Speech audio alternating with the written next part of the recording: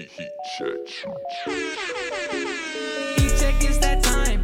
Don't step out of line. If you get that curse, yeah, pitting on his grind. All right, this is Heat Check. It is final 4 week. We are approaching the climax of an incredible season, a season in which we've watched not only a team that was the preseason number one go wire to wire in the AP as a number one team in Gonzaga for the first time ever. I believe we saw a team in Baylor number two the entire way, and they're on a collision course in the national title. Potentially here in the next couple of days, we'll see both teams in the Final Four. Logically, you would think that we would, start the show there. We're not going to, though. There was a huge bombshell piece of news emerging this morning out of Chapel Hill, North Carolina. Gabe Swartz, I need to know, what are your initial impressions wearing the Carolina blue? Had to put it on. Of Roy Williams announcing that he was going to be retiring effective immediately. Well, I think it was sometime in February you had mentioned to me that this could be the last year that we saw Roy Williams as the head coach at Carolina. And I said, I don't know, I feel like he could have maybe a year left, maybe 2 years left. And I had not seen this video until today, but when it came up on Twitter, I don't remember the name of who tweeted it, but someone had a video of Roy Williams on senior night this year at the Dean Dome, leaning down, kissing the logo at center court, and seeing that video makes it plenty clear that he knew he was going to hang it up at the end of this year.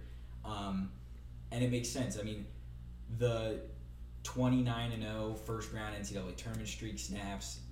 It's sad that that's how it ends. It's sad that that's how it ends. It's sad that it seems as if the reports were that Roy wasn't necessarily wanting to stick around for the name, image, likeness deal. He didn't want to stick around and deal with 290 programs in Division I basketball having a transfer at each school. Closing in on 1,500 guys in the portal right now. Crazy amount. It seemed like it was the right time for him to leave, and I think that he goes out one of the more underrated coaches ever. I think maybe his personality lends itself to us taking for granted what he has done for college basketball. Maybe the fact that Coach K is maybe a more polarizing figure and Duke is a more polarizing program in terms of, I think that there's certainly more people that hate Duke than there are that hate North Carolina. I think that all of those things contribute to us underrating how great of a coach he was. 3 national championships. He was successful at 2 different blue blood programs, and 2 different blue blood programs that both fan bases are good with him now. And I think that it's good to see him. I mean, last year wasn't good. They wouldn't have made the tournament. The Cole Anthony experiment wasn't great. But it's good to see him not have, like, a true rock bottom and him go out. It seems like willingly rather than, like, forced out, which is good to see. The next thing to focus on is just, like, who do they turn to? Yeah, and, we had been joking about for how long? I mean, 6 months that Roy is going to be done here soon, and it's Chris Beard headed to the Dean Dome, and that's off the table now, and we can get into that here in a moment with him taking the Texas job, moving to a different school in the same state, in the same conference. That one smarts if you're a Red Raider. But I don't see an obvious option here. I think there are plenty of plays to be had. I think, Indiana made an off-the-board kind of move. That could be something that's in the cards here in North Carolina. I don't think that's impossible at all. Maybe Jerry Stackhouse bring Stack home. I don't know. Maybe I want to get rid of Stack at Vanderbilt because, I am a Vanderbilt fan and I like Stack enough. I'm not going to say that. But I don't know. Maybe Michael Jordan is the next coach in North Carolina basketball. The ceiling is the roof. Yeah, I mean, I like how you just didn't deny that. You're just like, yeah, I'm not even going to acknowledge that stupidity. You bring up Jerry Stackhouse. I had him written down because people have listed him as one of the guys that's within the Carolina family who you can see get it. I think people have said Hubert Davis. People have said Wes Miller. I think if North Carolina, and it seems like they certainly would be, and they have been a program that tries to make hires that are 20-year hires, try to make 25-year hires. Yeah, they've had like 4 coaches in the last 60 years. Because Dean Smith was there for 35 plus, Yeah. and Roy was there for 18. But like the Brad Doherty hire didn't necessarily People forget about that one. And then they fixed it. Like Roy Williams saved Carolina basketball from going down the Indiana path of like wrong coach after wrong coach after wrong coach, and then you turn into what I was saying last Tennessee week, football. You turn into that. You turn into Indiana basketball. You turn into a spot where a passionate fan base gets mad, and then the college basketball media turns on you and tries to tell you that it's not actually a good job, and just like, what are we doing here? Wes Miller, he's so young. I don't know if people would be completely in on him in terms of like the experience. I think you do have to do your due diligence and call Mark Few, call Scott Drew, even ring Tony Bennett and Jay Wright and just be like, hey, this is like, do you want this job? Like, it's yours if you want it. And see what the response is. With that being said, I don't think that any of those guys would leave where they're at, considering that Jay Wright and Tony Bennett are the last 2 coaches in reverse order to win national championships, and Mark Few and Scott Drew, one of those 2 is probably going to be a national champion by Monday evening. So my official prediction would be that North Carolina goes to Wes Miller, but I don't think that they'll go like some random NBA assistant coach. Like, I don't think that they're going to go like a Mike Woodson route. I do think that they're going to go, it'll be a college guy. I can't believe that you think that Wes Miller is what they would do. I understand the connection. I understand the connection. They have a solid voice in this, and Wes is, I guess, his guy. Yeah, so Brendan Marks of The Athletic just tweeted, UNC will not be hiring a search committee to assist with this Okay, process. well, I mean, that's pretty. That makes me think that they just know who they want already. Well, and I also have to feel like after giving 18 years to North Carolina, Roy Williams isn't going to leave him high and dry and just retire on him without having established a plan for the, I guess, succession, if you will, at UNC. I don't know. I honestly, again, I am blank-headed about who I think would look good roaming the sidelines at, it's Roy Williams Court, correct? It's Dean Smith. Well, it's the Dean Dome. I'm pretty sure the court is named after Roy. Maybe. It's just like how at Thompson Bowling it's called the Summit. I don't remember. Coach K Court at Cameron Indoor. Don't look at me like I don't that. remember. I'm just telling you, I don't remember. It is, okay. It is on Okay, there we Roy go. Williams There we Court. go. There you go. So I'm trying to picture. I mean, you're not going to a guy like Leonard Hamilton. He's too old. It just doesn't make sense. You want a 20-year coach, as you said. So that makes me think you're going. Young. And Porter Moser, when you think of young coaches, that's the guy that comes to mind. But I just don't think that that's the kind of job, cachet-wise, that it could happen for him there yet. I don't know. I think you call Brad Stevens. That seems to be the move for everybody. See if he wants to come back to college. Don't think that one's happening. Call Nate Oates. Maybe you call Nate Oates. I mean, I'd call Nate Oates before I'd call Wes Miller. Well, yeah. Like I said, call all of the big names. Eric Musselman? Force them all to say no. Yeah, but I don't know if Nate Oates and Eric Musselman are in that pantheon of big names. Hell, I'd take Bruce Pearl. No, you don't. I mean, there's baggage there. Yeah, there's a lot of baggage. You're not taking. But he's a good coach, and they win. I'm not taking Bruce Pearl over Wes Miller. I'm not. Not at this point. Not with the trouble that it's bringing you, and not with All right, fair enough. The trouble that you've already been through. The Athletic tweeted who should be on UNC's call list. They just tweeted that, and I think this was Seth Davis and Brian Hamilton, Hubert Davis, Mark Few, Jared Haas from Stanford, who played under Roy Williams at Kansas, Anton Jameson, Wes Miller, Nate Oates, Kenny Smith, Jerry Stackhouse, and Don. Kenny Smith would be like what in the world are we doing? Dawn Staley would be fascinating. I mean, she is a splendid coach and has won at the Olympic level, has won now at the college level to high watermark. I mean, it looks like they very well may win back-to-back national championships this year, correct?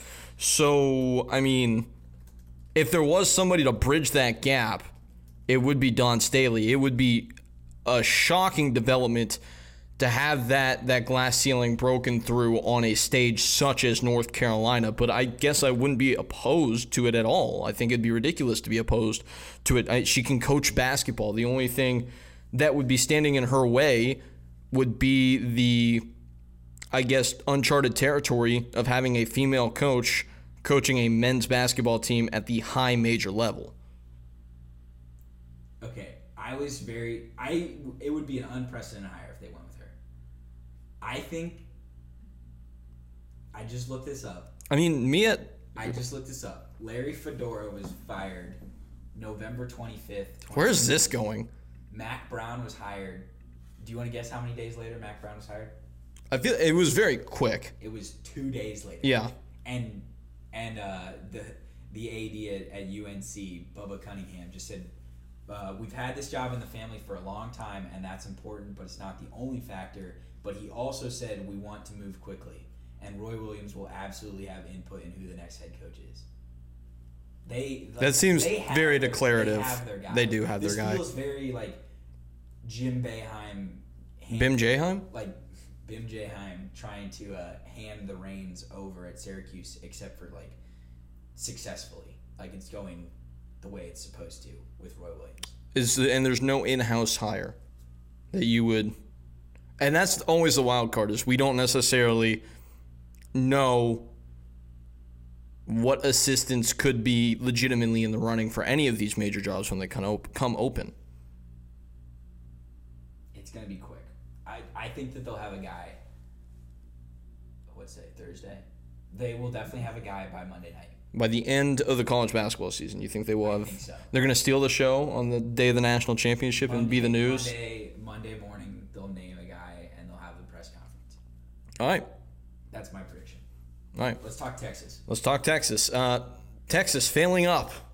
The way to go. This is an all-time failing upwards. Like, it personifies Texas athletics. It personifies Texas almost as a whole. Just as a state? Somewhat. Wow. Wow. I do not endorse anything that he has just said. Okay. An absolute all-time bailout to have Shaka Smart leave willingly. You don't have to pay a buyout. And then you upgrade within your own conference and hurt another team within your conference. So Texas Tech is going to end up with their program almost shredded to pieces. Like Kyler Edwards went into the portal today. Marcus Santos Silva went into the portal today. That's just an aside, and we'll cover this later in the show, but the thing that's like crazy to me is the amount of guys now that have transferred multiple times. Like I was looking at Terry Wilson, the quarterback from Kentucky, who started at Oregon, went to JUCO, went to Kentucky, and is now at New Mexico. I don't know how people have the wherewithal turnover as a human. Like just going to school, yeah. But with that, anyway, back to Texas. Said, it's wild that every time that a coach changes, and like you see with Indiana, you saw it with North Carolina, you're seeing it with Texas Tech. When somebody leaves, it seems like that's just the sign that guys should enter the transfer portal and just sit there, see what other teams come, and then see what the school that you're at currently, see who they hire and see if you want to go back. And I think that maybe that happens with Texas Tech. I don't know who they're going to hire, but Chris Beard at Texas, I would be willing to bet a sizable amount of money that Chris Beard will be the head coach of Texas still when it's like 2035. Yeah, I mean, I don't know why you wouldn't. And the only question, I suppose, is that can he really... That's not even a question either. I was going to say, can he recruit on that level? But he's gotten those guys. So but they haven't always been... Like, Nimari Burnett left in the middle of the season, and he was a 5-star at Texas Tech. I suppose, but for every one of those, there's success stories. I mean, TJ Shannon was, I think, successful. Right, that's fair to say. He was a very good player. He's going to get drafted in the first round. I mean, I know Texas fans who were like, I don't know. He's going to be so good there. And I don't know how you could be uncertain about this one. I mean, the last time I thought this was about Scott Frost, so that one didn't exactly work out, but it just seems too perfect. But that would be like, I'm trying to think of what the equivalent would be. It'd be like one of say Penny Hardaway figures it out. He will not. He turns an NIT championship into winning the American next year and going to the Elite Eight. That would be the equivalent of what Scott Frost did at UCF. And then Scott Frost went to a Power 5 conference and then failed. Chris Beard went from a very small conference to the Big 12 and went to the NCAA tournament 1 year, went to the Sweet 16, I think his first tournament, went to the national championship and was the runner-up. Almost could have, I mean, you can make a solid case. They lost in overtime to Virginia, could have won that game easily. And then he gets a better job within the same conference, same recruiting footprint, like with better resources. He's going to be great. I'm sure of that. I mean, I have nothing to oppose that. I have nothing to oppose that viewpoint. This was a home run hire. Texas was able to get paid to get rid of Shaka Smart and then turned around and hired one of the top 5 coaches in college basketball and a guy that we suspect will be in that tier of coaches for the next 20-plus years. It is that simple. They killed this. They kept him away from North Carolina. They kept him away from Indiana. They did a very good job here. It's simple as that. And I don't think we need to belabor that point any further. I just very quickly did want to say I don't think we necessarily covered it, and maybe this is sappy. Maybe I'm appealing to the bleeding hearts of college basketball, and this maybe doesn't need to be said at all, but a thank you to Roy Williams. I know that he had an imprint on a program that you care a lot about at Kansas, Gabe. I think he did so much for college basketball. When you talk about the amount of elite players that he touched in his coaching trajectory, not just in North Carolina, the tending to of the eternal flame that is that brand at UNC, being the steward of that is not an easy thing, but an important job for the sport. Like, it really would hurt college basketball. We saw it last year when North Carolina is bad. When one of the two teams on Tobacco Road isn't that great, it's not good for college basketball. And I don't care how much you hate one or the other school. It just is that simple. So thank you to Roy Williams. And with that, I think we can move on now into talking about the Final Four. Yeah, I just keep seeing quotes from Bubba Cunningham in his press conference that keeps going on right now. And I'm convinced that they're going to move very Do you think they'll announce the new head coach at the end of the presser? Do you think that's how quickly they're moving? We might have a hire within this episode. So within the next 42 minutes, we might have a hire. Yeah. Not really, but, Not really, but, Yes. I think that to go along with your point of thanking Roy Williams and just saying, like, what he did for the sport was great, I think that some Kansas fans felt betrayed when he first left, knowing that his last game was them losing to Syracuse the national championship, and that he never got a national championship at Kansas, which is and then left. But astounding that's just to unlucky. me. That's yeah, it is just unlucky. He had some swings at it. Probably should have won one with either the Paul Pierce team or the one that lost to Carmelo Anthony. But then when you go to the 2008 Final Four and Kansas beats the absolute tar out of North Carolina in the Final Four game, and then Roy Williams turns around, shows up on Monday night, and is sitting in the crowd with the Kansas sticker on, I think from there on, everyone at KU and in Lawrence was just like, yeah, we're good with Roy. Especially once they won that game, and it was like... He went home. Like, maybe you got the better coach, and he went home to do what he wanted to do. Yeah. It was a win-win for everybody. Great for the sport. I just hope North Carolina gets this hire right, because it would suck to have Indiana failing and North Carolina failing at the same time, and we don't want to see that. No, absolutely not. Okay, Final Four. Let's talk about it. Let's talk about some coaches that could actually be taking this North Carolina job. Let's talk about Scott Drew. You asked him a question today. I did ask him a question today. Gave you a good answer, so that's fun. He told me to say hi to Bryce Drew, so I might have to make a trip up to GCU. Anchor down. Pretty sure he's probably one of the only other people with any connection to Vanderbilt out here other than myself. There's probably less than 100 of us. Probably. Mm-hmm. So, anchor down. So, I want to pose a question to you, Gabe. Of the four coaches that are here in this moment. We're going off book. This is not in our rundown. I just thought of this question. I like this. Just pepper me with questions. Which of the 4 coaches that are in the Final Four do you feel like this means the most to? There's a lot of different ways you can attack that. Don't make it as obvious as the question sounds. Ooh. I think from a pure okay.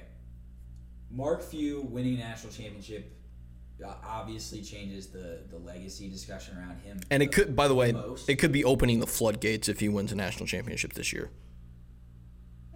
If they get Chet Holmgren, I know we don't necessarily cover recruiting on this program as much, but if they get Chet Holmgren with the transfers they've put together and some of the guys they've got coming back, they could have a championship caliber team again next year. We'll see. Him winning a national championship would change, because those of us that watch college basketball consistently watch it from November through March, November through the first weekend of April, rather than those who pick it up in mid to late February and then watch it through the tournament, know that Gonzaga is different this year than in other years. They know that this should be a Gonzaga national championship, probably will be a Gonzaga national championship. I've come to terms with the fact that we're just along for the Gonzaga beatdown, and if anything other than that happens, I will be joyfully, I will watch that with great joy. With that being said, Scott Drew winning would be, in my opinion, as impressive, if not more impressive, than almost any national championship that we've seen in the last decade-ish plus, given where Baylor was when Scott Drew took over the program. The fact that program was... They weren't. They didn't exist. Like, almost, yeah. Irrelevant to the nth degree. Literally had a player who killed another player. And like, whoa. It was that bad. Yeah, Toledo. I didn't know that. The fact that he took over that mess, the fact that the football program was also a mess at roughly the same time, and now that's one of the most successful athletic departments in terms of decent to good football, great men's basketball, great women's basketball. Baseball's successful. Baseball's good as well. Their softball program's good. It's one of the more remarkable turnarounds in terms of athletic programs in history. And if he wanted to, because in terms of long-term success at private universities, it doesn't happen much other than Gonzaga and Duke and it takes one guy to do it. Villanova, and it takes like a really special guy to do it, and it takes a really special group. This is by far the most talented team that Scott Drew has had in his time at Baylor, and he's recruiting 5 stars, he's recruiting high 4 stars, and getting guys. But if he wanted to, he could turn a national championship into leaving. I don't think that it does much for Kelvin Sampson, because, I mean, beating Baylor and then beating Gonzaga would be unbelievable, so he would get all the props in the world. And I'm not considering Mick Cronin in this discussion because I honestly think that this is like gravy for him getting to the Final Four, and that we are going to be more impressed when he has mega talented teams in a couple years and he's like beating down the Pac-12, which is what I fully expect to start happening. You're talking about Mick Cronin. So I actually kind of think in some ways that it's Kelvin Sampson, just to like double bird up to Indiana for throwing him underneath the bus and saying, hey, this could have been you guys, but you were playing, and now I'm at Houston, Phi Slamma Jamma, baby, national champs. I don't think it will happen, but if you just want to say F you with one of these coaches and ride, I feel like it's Kelvin Sampson. Yeah, I mean... And he's got that mentality too, unlike the 3 other guys. Cronin a little bit. Explain it, because you texted me earlier today and you said all 4 guys, if they win a national championship, get to do like a double bird to the world. So like explain all 4 of them. I think I know what you're talking about, but like with Scott, it's so I just explained the Sampson approach. Yeah. With Cronin, it's to his own fan base that like we're ready to turn on him this year. He was their 6th option. UCLA's athletic department was probably bummed when they were like, damn, we settled for Mick Cronin. Yeah, exactly. It's a double bird up to UCLA. With Scott Drew, I feel like it's fairly self-explanatory, but it was the no trophy thing. It's that you couldn't break through. And by the way, they still, even though they won the conference regular season, right? They still didn't win the conference tournament. He's still not won a major tournament, unless you count an NIT. He still hasn't won a conference conference championship in a year where he played all 18 games. So to that end, like that stupid narrative that he's like maybe not an elite coach that I may or may not have bought into before the year, that will be allowed to continue to circulate in the ether if they don't win, or at least make it to the national title game. Because I feel like you get a little bit of a pass if you get stumped by this juggernaut Gonzaga team that would go undefeated if they lost in the national title to them. So I think that's obviously his case. And then I think, again, for Mark Few, it's as obvious as it can be. It's Adam Morrison, as stupid as that is. Everybody still thinks Gonzaga is Adam Morrison. Or John Stockton. Or it's wild to me to think that, like, Kevin Pangos. yeah, like we used to think Kelly that Olynyk. those Gonzaga, the Kevin Pangos, Kelly Olynyk teams, like that team would get crushed by Jalen Suggs and Corey Kispert and Joel Ayayi. Like, really, the step up in terms of the class of players that they've had, like they developed some dudes, but now they're developing guys and getting like just crazy 5 stars and 4 stars. And are the primo transfer destination every year. Yeah, like they always. I mean, they might get Walker Kessler.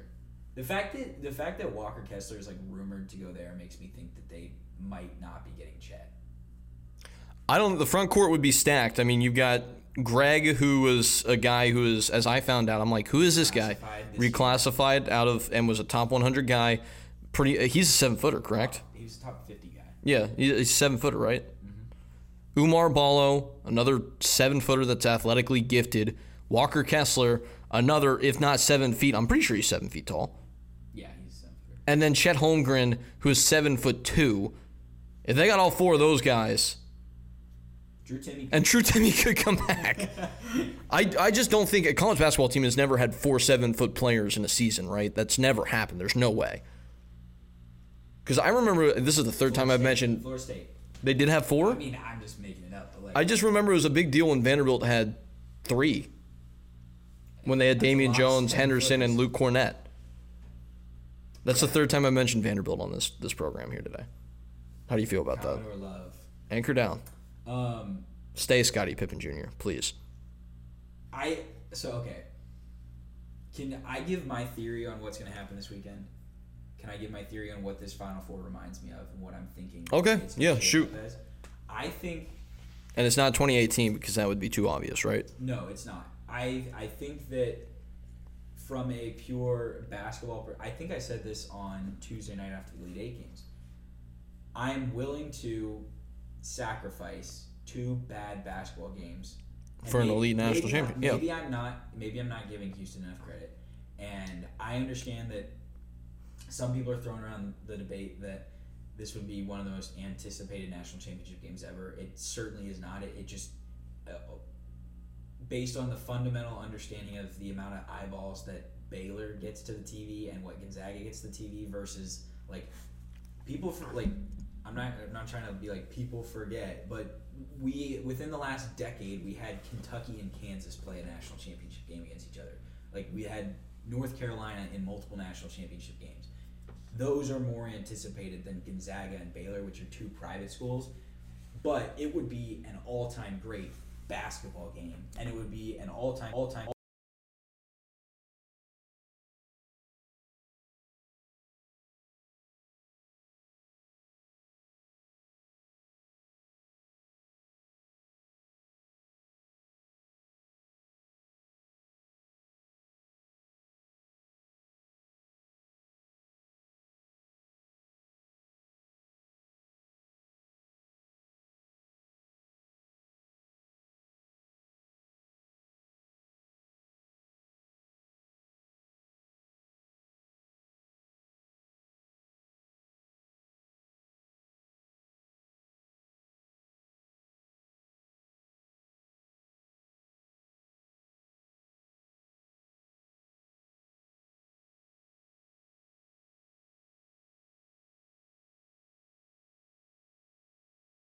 I think that we're up. The video's just not going. All right, technical difficulties. We are back. trying to work through some things, home studio. Sometimes, it doesn't go. There we are. Let there be light. We are back. If you're listening to the Blaze Radio version of this, that made no sense, and that's fine as well. Shout out Keith Dotley, who's holding it down in studio today, making sure that we are streamed on the Blaze Radio airwaves. Okay, back to the topic at hand. So do you think that this shapes up like it reminds me very much of what ended up happening in 2016. We didn't think that was what was going to happen going into it. I think mostly because people talked themselves into Syracuse's zone, making it a competitive game. Yeah. And Oklahoma versus Villanova was supposed to be a really great matchup, and Oklahoma just couldn't make threes, and Villanova made everything. But that's what I think that it could be. I don't see why not. There's all the parallels in the world. When you want to talk about Syracuse making the run they did, that's UCLA. Mm-hmm. When you want to talk about the elite teams that were in that tournament, and I hope to God that we get a national championship of that caliber, because that's one of the best championship games that I've seen in any sport. The Marcus Page shot, and people forget, I think, how good that game was. Yeah, the Marcus Page shot is a top 5, forgotten about shot in college basketball history.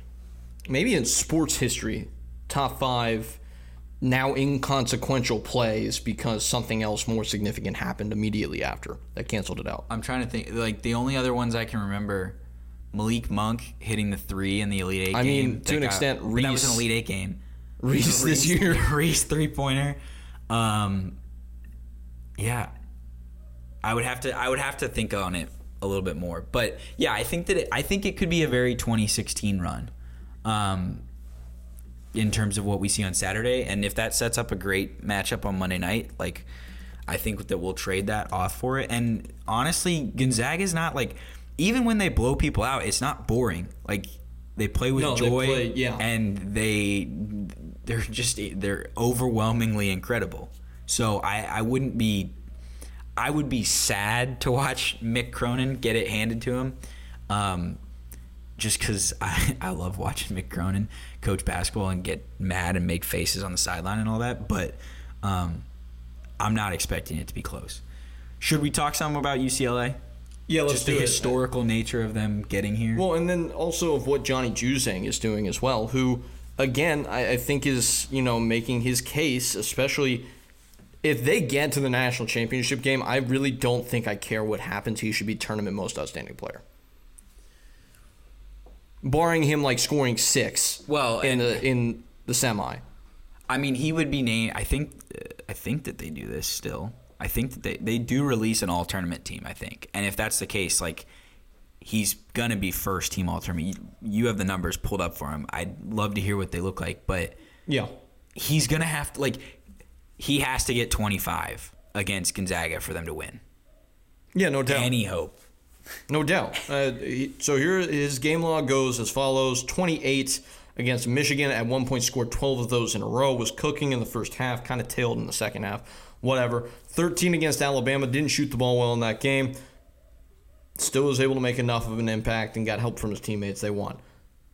Against Abilene Christian, only 17. But then the 27 points against BYU in the first round, 23 against Michigan State in the overtime win. The fact that this team has also now won 2 games in OT in the tournament, that doesn't exactly happen very often.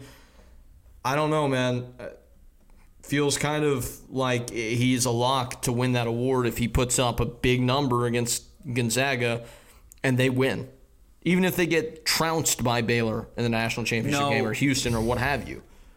If Baylor wins the national championship... Nobody on Baylor has been consistently good enough. Davion Mitchell has been... You think it's Davion? Absolutely. He's been overwhelmingly had his fingerprint on... He has been their best player in the tournament. Yeah. That's a fact. And not only has he been... It's not like one of those... Some guy dominates a college basketball game, and we love college basketball because the game can be won in so many different ways and so many different styles. This is... All of the things that Davion Mitchell is doing, he's wowing us as college basketball fans because he's developing in a way that we didn't necessarily even expect early in the season.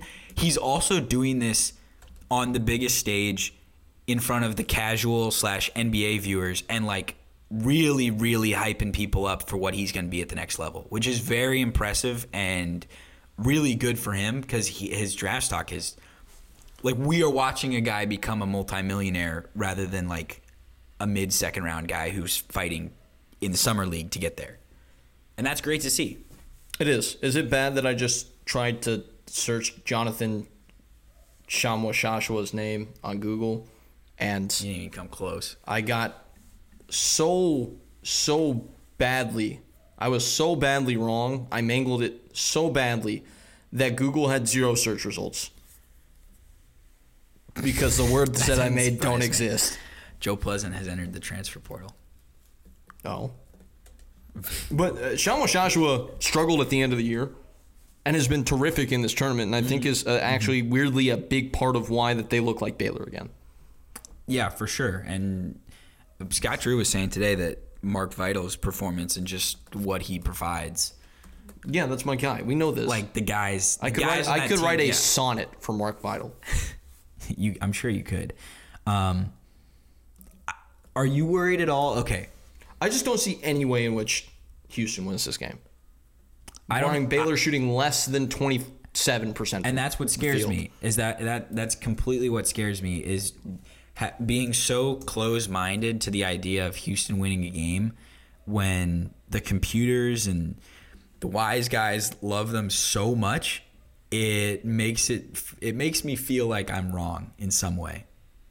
But at the same time, it's like Houston has played one team all year long, and it was in either the first week of the season or early December when they played Texas Tech. That is the only team that they've played this year who spent any time in the AP poll. Now it doesn't even matter. Like not even were they ranked when they played them. It's ranked at any point in the year. It was Texas Tech, and then you're going to tell me that they're supposed to step up and be ready for Baylor. How many tournament teams did they beat? Because the American only sent them. Texas Tech. They beat Wichita State 1 of 2 times. And I guess Wichita was in the playing game, but I don't really count that as like the actual tournament field. They're in. I know that's a debate. Then it's they only got in because they beat Houston. Then it's Cleveland State in the tournament, Rutgers in the tournament, Syracuse in the tournament, and Oregon State in the tournament. And they're all double-digit seeds. And yet, they're only 5-point underdogs on Saturday. It doesn't make any sense to me. And that's why I'm like, they know something that we don't. They are from the future, the odds makers. Assuming that we get the Baylor and Gonzaga matchup, and we can talk about this, and I'm sure we'll make predictions pretty soon as we wind the showdown. Assuming that we get Gonzaga Baylor, it's worth noting, I think this is an interesting stat, the only 2 times that Scott Drew has ever made it to the Elite Eight in previous years, 2010 and 2012. He made it to the Elite Eight this year. He got past the Elite Eight, got to his first Final Four for the school since 1950, first Final Four for a Big 12 team since Kansas made it. Or no, sorry, Texas Tech was in the last time. With that being said, the other 2 times that Scott Drew made it to an Elite Eight, he lost to the eventual national champion. Duke in 2010, Kentucky in 2012. I think that they'll beat Houston and then lose to the eventual national champion, which would be Gonzaga in the national championship game. That's the way I see it going right now, and I think that it's interesting because the 3 best teams he's ever had, 4 if you count last year, he's run into an overwhelming title favorite or a pandemic shut the season down. So has he gotten unlucky? Like to some extent. Yeah, a little bit. And I will pull the numbers about Baylor is a really good shot-making basketball team when they are at their best. They make difficult shots. Their good looks doesn't make them easy, right? Mm-hmm. Houston loses games when teams make threes against them. They have one of the best three-point defenses in the country. I think the only avenue in which Houston can use their athleticism to get out and run, turn those long takes into long misses, into long run outs, is to close out at an all-time level, force misses from 3, push the ball in transition, and get points that way. I think if Baylor shoots more than 25 threes and only makes like 6 or 7 of them, I think Houston has a chance. One of the frightening stats, I just looked it up, defensive rebounding rate.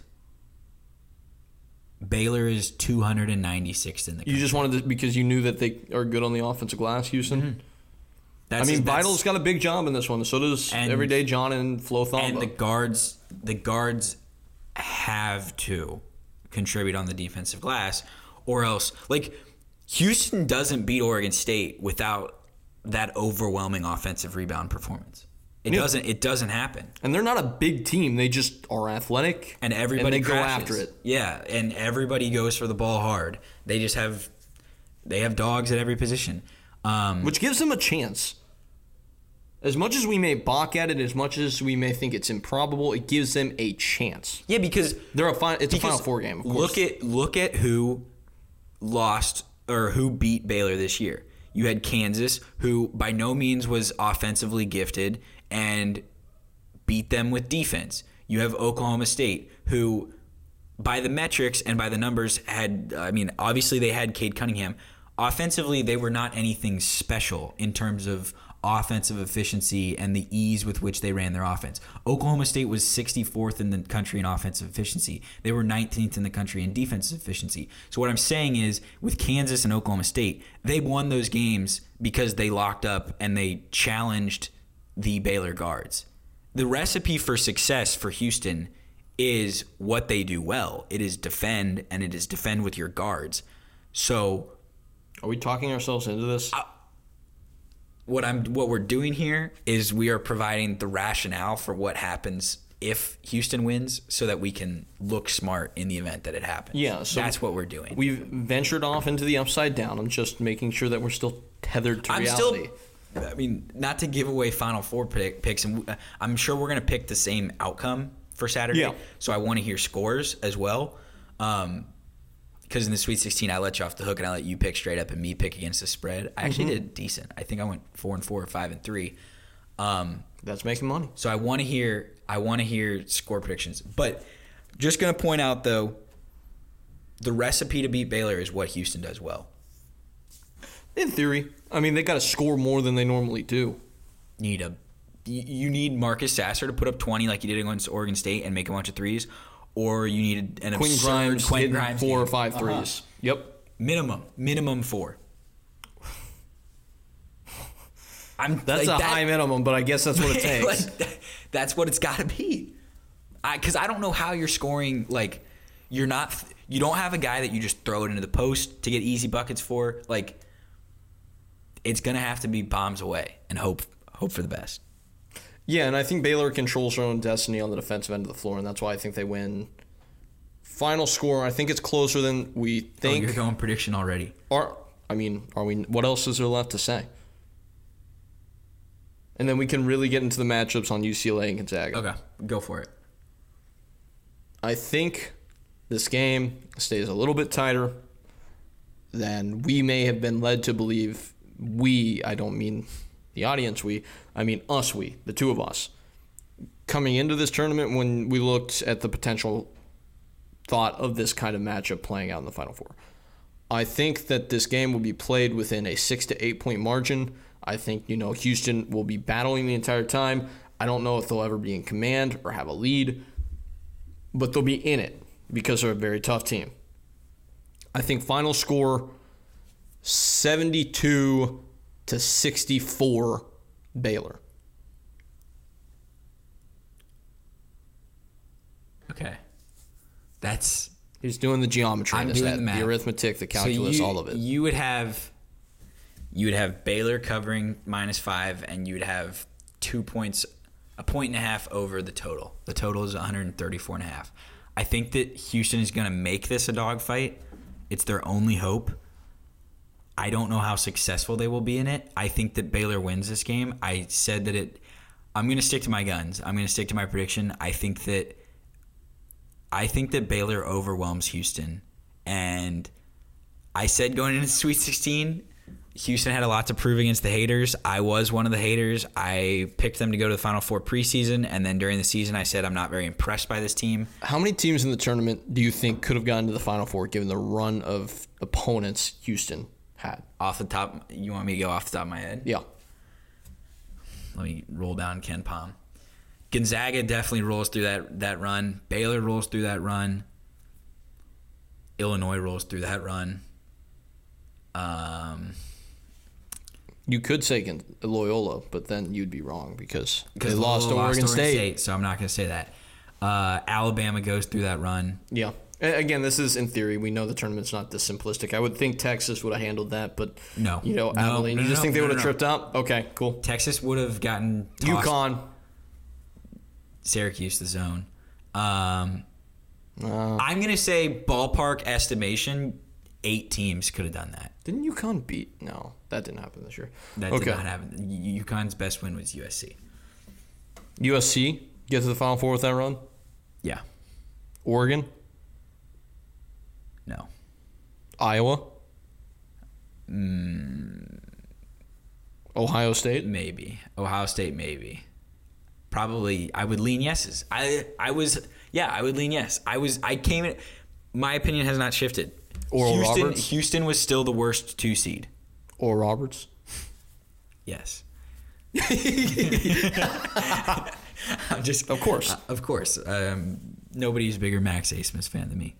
I'm going to go with Baylor 74, Houston 64. So virtually the same score, just a little bit. I think Baylor wins by variance. double digits. So you said 10, the lowest of the double digits. Yeah, because I have to be less wrong if Houston has a close game. Okay. I cover my bases. That's the one thing I always do. Big hedger. Okay. UCLA Gonzaga. Let's break down the matchups here. Okay. So we learned either this morning or yesterday, I don't remember when I saw the tweet, Jules Bernard apparently is playing through a turf toe injury. That's what AKA Cronin said. broken big toe. Yeah, that's painful. UCLA is the only, I have to get these factoids off, only 2011 VCU and 2021 UCLA are teams that have gone from first 4 to the Final 4. Mm-hmm. They can become the first 11 seed to ever reach the national championship game if they beat literally Goliath, the Gonzaga Bulldogs. The best college basketball team ever. That's not true. But When are you going to admit it? I'm not like... You're just not, even if they win every game in this tournament by double digits? No, because I think that 2015 Kentucky would have rolled through this path just like Gonzaga did. I think 2015 Kentucky would have stomped on the WCC just like Gonzaga did. And I will rebut with that Kentucky team didn't have to go through Baylor. That Kentucky team had to go through Wisconsin, which was not as good as this Baylor team. That's just not true.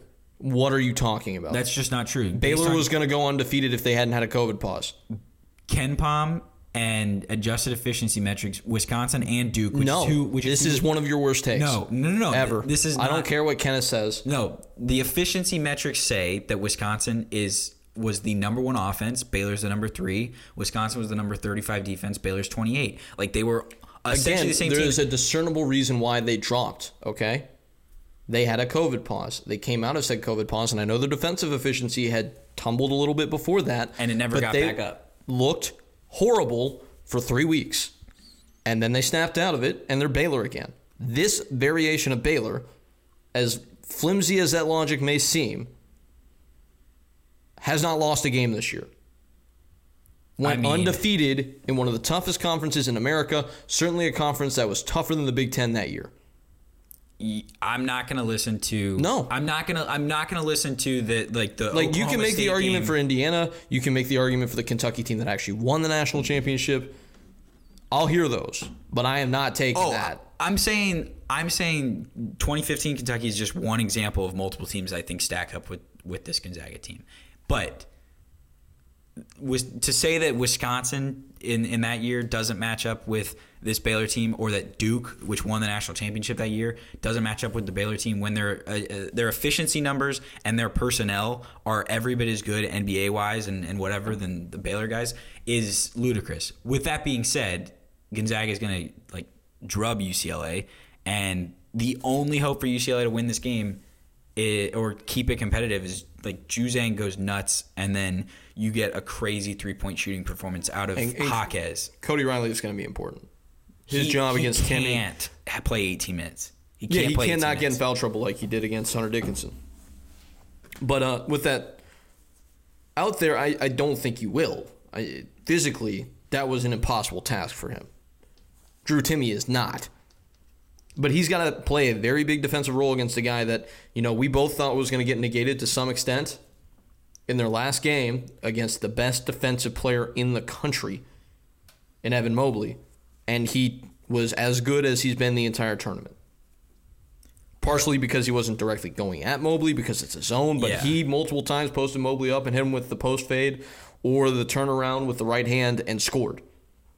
Multiple times. The hook was got in transition, was concerning.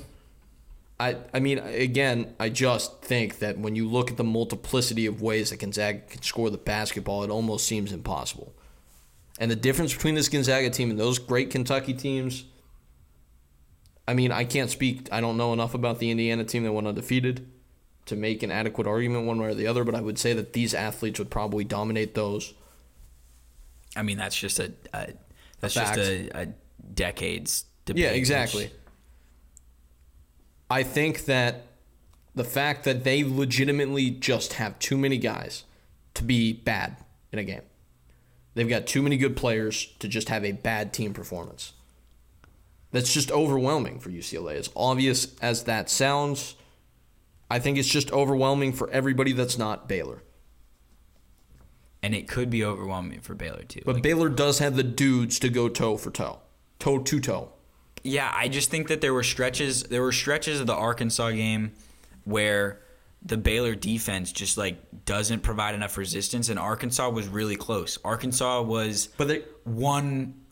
one of those 3-pointers that they took when it was a 4-point game away from getting it down to a 1-point game, and then it's a completely different thing. But I will say that Baylor, ability-wise, I know defensively the performance hasn't been there, but if they want to, they are capable of locking in defensively for 40 minutes and playing at a level of personnel-wise of the best defensive team in the country.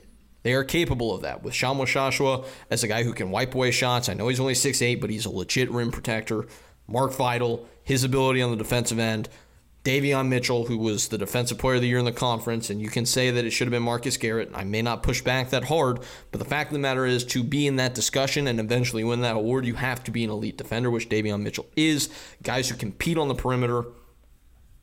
They had the defensive acuity to stop Gonzaga enough to beat them, and nobody else does. And we're going to sound really stupid when UCLA somehow pulls this off. But we somehow broaden this out into a discussion about what we both think is going to happen, and that's a Gonzaga-Baylor National Championship, and we've got plenty of time to explain that one. Yeah, and we'll talk about it probably after these two blowouts on Saturday night. So let's give score predictions. I'm going to say Gonzaga 88, UCLA 68. I think Gonzaga wins by 20. I think that UCLA runs out of steam. I think they'll fight harder than that. I will go 78-63. If somebody makes a prediction that UCLA is going to win or that it's going to be it would be a movie. It would, well, and it'd be cinematic in nature if they pulled this upset. If they're giving the take and they don't work for Turner Sports or CBS or the NCAA itself, they're probably just looking for an out to be the one person who predicted it if it happens. That's my only guess. Do you have any thoughts on tomorrow night's women's Final Four? You got any leans? Who you rooting for? South Carolina, Stanford, UConn, Arizona. I just don't want Paige Buckets to just be the thing for 3-4 years. I don't know. It's gonna be though. I've got a weird thing against it. I've got a weird prejudice. I had this, I was like, you know what? Sabrina Ionescu, not all that great. I oddly rooted against her last year. I had a weird stigma. Maybe I should go to a therapist and have it explained to me as to why. But, yeah, the last 2 years, these players, and Beckers is incredible. I'm definitely cheering for South Carolina, though. It just means more. I picked Stanford pre-tournament. I think it's like a deep seated thing about Tennessee women's basketball, and like nobody to me can be as good as like Glory Johnson and, you know, obviously the Candace Parkers of the world. Mm-hmm. Yeah, I think that's probably therapy session. I think I'm rooting for. I want Stanford UConn just because I think that that's the best game possible. I would say watching the women's Elite Eight, watching that tournament, opened my mind to the flow of games and the flow of 4 quarters. Maybe just either go to media timeouts at the under 15, the under 10, and the under 5 in the men's game to make it flow better, or go to quarters. Maybe I understand that the fouls and stuff would be different, and timeouts and such would change, but it is what it is. We'll see what happens. Scholarships and sanctions, we got 3 minutes. I just want to say one thing really quickly. The classic Peyton. I just want to say one thing really quickly before we move on. Cameron, as much acclaim as Beckers has gotten, for good reason, Cameron Brink, also a bucket, a freshman at Stanford, is going to be an issue for teams in the Pac-12 over the next 3 to 4 years. Baylor would have beat UConn if Dede Richards didn't get hurt. Tore a hamstring, and they were up. Like also, 10. The foul at the end of the game that was not called, which I guess, you know, I'm cool with them not calling because it's the very end of the game. Of course, you're cool with just absolute mugging someone. Actually, no, I take that back. By definition, that was clearly a foul, and it prevented an obvious scoring opportunity. It should have been free throws. We've been through it. All right, scholarships and sanctions. You got anything? Sanctioned to the NCAA for their argument to the Supreme Court being that college athletes should not be paid because they won't focus on academics. What? Huh? What? I mean, there's good arguments against it, and that's just not one of them. That's just not one of them. It's just not. I saw a really funny picture on Twitter. So side by side, it's like the NCAA thought their argument was, and it was the men's lifting complex, the weight room at the men's tournament, what it actually was, and it was that atrocious weight room, I say with air quotes, thing that they gave the women in Texas. Yeah. I'm going to quickly scholarship everyone who is involved in getting the tournament on and just getting through this entire season. Glad that we made it to the Final Four. Glad that it looks like we're going to have a great last weekend of the season. And then sanction because, you know, can't go an episode without complaining about something. And the fact that we're back playing basketball and things feel a little more normal gives me the okay to complain about things. I'm just going to say the Final Four court sucks. Oh, yeah. It's bad color and doesn't make any sense. I read something about like the state of Indiana and the importance of it in the game of basketball and stuff, and that was behind the concept. And I'm like, if basketball is so just important, do the floor from Hoosiers then, or at least the championship. Instead of doing this like aqua blue weirdness, like give me some orange, make me feel like it's actually something basketball. Even just like toss the 2010 court back on there, the one from the last NCAA basketball video game. That would have been better. I would have been so okay if they like literally just had like the 90s, we're going to put a basketball in the key thing. Like just vintage as all get out. Would have been so okay with that. Just make it a YMCA parquet floor. Indiana. Not great. The cradle of basketball. And then it'll come on Saturday and I'll be like, this is the most incredible. Like I'm so excited. And then we're going to get 2 blowouts. So yep.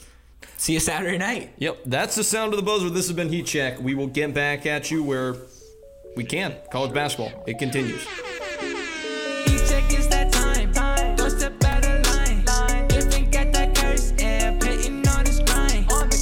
Yeah. We shoot for it all. Yeah. Look at how we ball. Heat check is that time. Don't step out of line.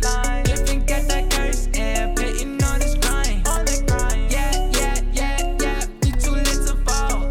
Yeah. You know who to go. Hey, heat check. Everybody gotta know that heat check. Everybody gotta know that we next. Doesn't matter if it's Sunday or a Monday, you know that we flex.